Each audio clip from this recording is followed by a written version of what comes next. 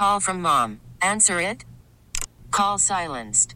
Instacart knows nothing gets between you and the game. That's why they make ordering from your couch easy. Stock up today and get all your groceries for the week delivered in as fast as 30 minutes without missing a minute of the game. You have 47 new voicemails. Download the app to get free delivery on your first 3 orders while supplies last. Minimum $10 per order. Additional terms apply. Right now, Danny Ainge. Danny, it is Rich, Dale, and Andy Hart. How are you? Good. How you guys doing today? We're doing very well. It's been almost a week since the Celtics were eliminated. Have your thoughts changed at all on how you feel, both of the deep run and also the Game 7 loss? No, I don't think my thoughts have changed. I've gotten over it a little bit better as I've been working for next year. Danny, I've got to assume this offseason is going to be a little less hectic than last offseason. You changed 11 of the 15 players a year ago. Hard to picture that would happen again. Yeah, I don't see that happening. No. Although, going into last year, Dale, I don't think I would have foreseen, changing 11 either. So, a lot of things happen, and there are reasons why, and you have to be able to make decisions quickly and be prepared to make those decisions as opportunities come about. But, yeah, I do not. I like this team a lot. I feel like we're just scratching the surface with this group of guys. Danny, saying that, do you envision a way that essentially the entire team is back? I don't know. That it's too early to tell that, but probably not the entire team, but a lot the main core guys, sure. Now, one of the quotes after the Celtics were eliminated, Marcus Morris said, there's going to be a lot of players next year, so I'm not 100% sure where I fit totally yet. It's just something I'm still kind of wary about. What did you make of Morris's comments there? I've been a player in that situation before when you have a lot of good players and how you sort of fit into the whole scheme of things. I think those are good things to feel, and that kind of humility and uncertainty should drive players to be prepared for the competition coming into training camp. We're talking to Celtics President of Basketball Operations, Danny Ainge. It was reported this week that Gordon Hayward underwent a surgical procedure to remove the screw and the plates that had been inserted to stabilize his broken ankle. Was this unexpected? Did you expect that this was going to happen, or was this a bit of a surprise? We didn't expect it to happen a couple of weeks ago, no. It was a little bit of a surprise, but this is in the medical world. I guess I'm never surprised, Dale. It's just something that needed to be done, and Gordon's in great spirits and in a good place, and feels like things weren't progressing as he had hoped, and the plate was just making him a little bit uncomfortable. His foot strength is all there, and in his mind, he should be feeling different. So this was removed a little earlier than normal. And yet the bone is totally healed, as are all the muscles and ligaments and tendons and everything else. So I think that Gordon is, in a better place right now than he was a couple of weeks ago, having this surgery and the comfort level that he foresees going forward. Danny, I come from a world covering the Patriots where they just don't discuss money, their own value, things of that nature. What was your reaction when a guy like Marcus Smart comes out and says, I'm worth more than $12 to $14 million a year? Is that normal NBA business, or how do you react to a comment like that? There's players that feel comfortable doing that or feel the need to do that, and it doesn't bother me at all. I know it creates headlines and creates, talk radio buzz, but from my standpoint, that I'm not worried. I'm worried about how players are working and how they're performing on the court, and I don't pay much attention to what they say. I mean, Marcus was responding to a question that he was flat out asked, and in the way that he thought it should be asked. Would you care to share how much you think Marcus Smart is worth? I would not be willing to share that. No, I would. Now, Danny, Kyrie Irving, Gordon Hayward are both proven scorers in the league, 20-plus points per game. Jason Tatum and Jaylen Brown both look like they are right on their way to doing that as well. Is there enough shots for all four of those guys next year? Well, listen, I think that, yeah, absolutely. I think that you need that kind of scoring. I mean, look at what Golden State has, four guys that have the ball in their hands all the time with Klay Thompson and Curry and KD and Draymond Green. Even though Draymond's more of a facilitator, he still has the ball. He plays like point center for them at times. I think that when you have the better your team becomes, and the more sacrifices guys have to make.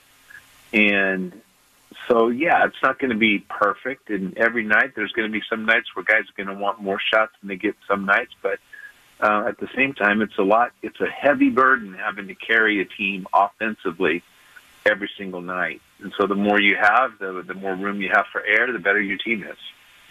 As Brown, Tatum, and Rozier picked up the slack for injured guys and performed at really high levels for you, I was kind of amused at the way some people said, well, gosh, these guys are playing so well, maybe you don't need to keep guys like Kyrie Irving and Gordon Hayward. Thankfully, you didn't seem to share that opinion with those folks.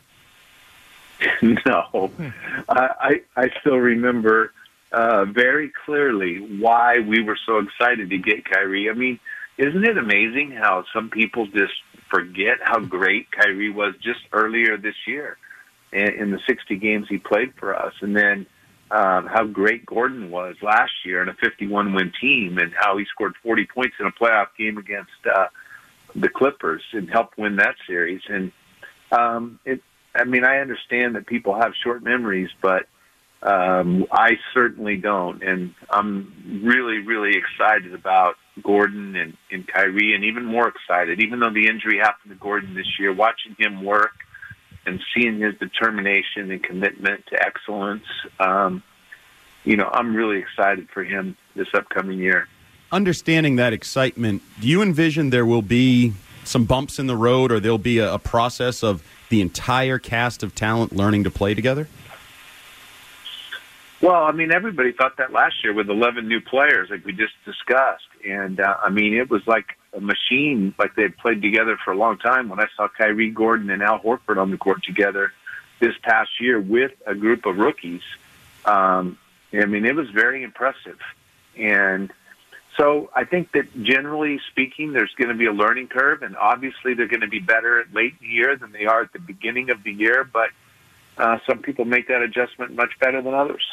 Danny, have you had to ask your wife if she has any burner Twitter accounts? I think my wife just signed up for Twitter. I'm not even sure. I think she's following. Yeah, we'll have to check that. But I'm still trying to figure out the value of a burner account. We are too. So you guys maybe can explain that to me, since I'm just learning what this is all about. But I still haven't figured out that value yet. Well, just a little advice. If you do have burner accounts, don't follow all the same people on your burner accounts that you follow on your normal account. Yeah, no, I guess we're learning that, aren't we? Learning about the burner account.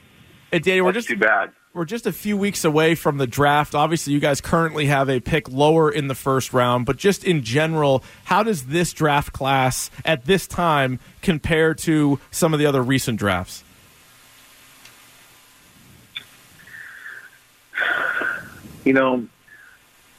It's a good draft. It's not special draft, but it's a very good draft. I think it's got some decent depth.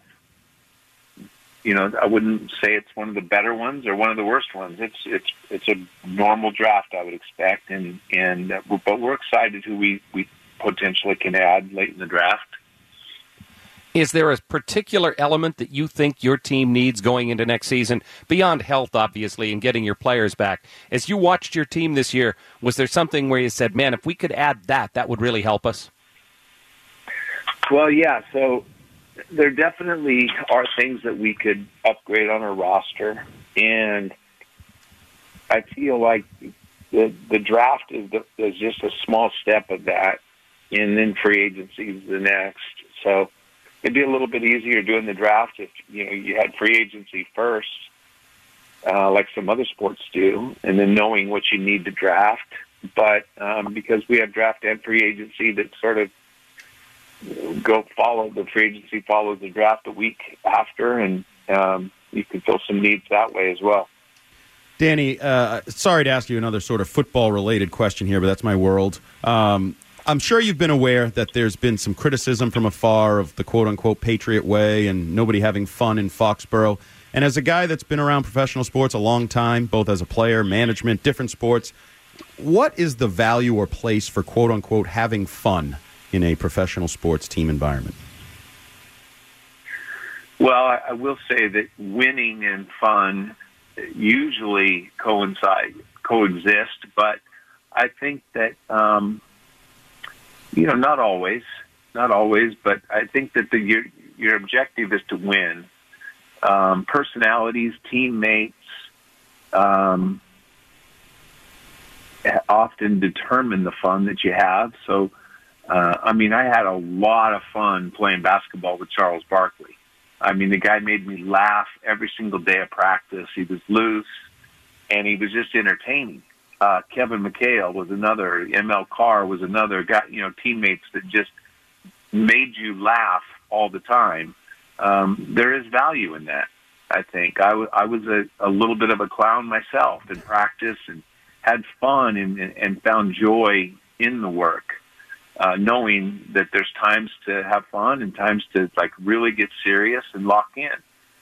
So I think that most teams are built that way, and but coaches have different personalities. That doesn't mean that you can't have fun with a coach that is really serious and a grinder. You can find the personalities, and you can find the joy and the fun in your teammates. Now, speaking of teammates, and last one for me, what would it be like if you were a teammate of J.R. Smith after last night's game?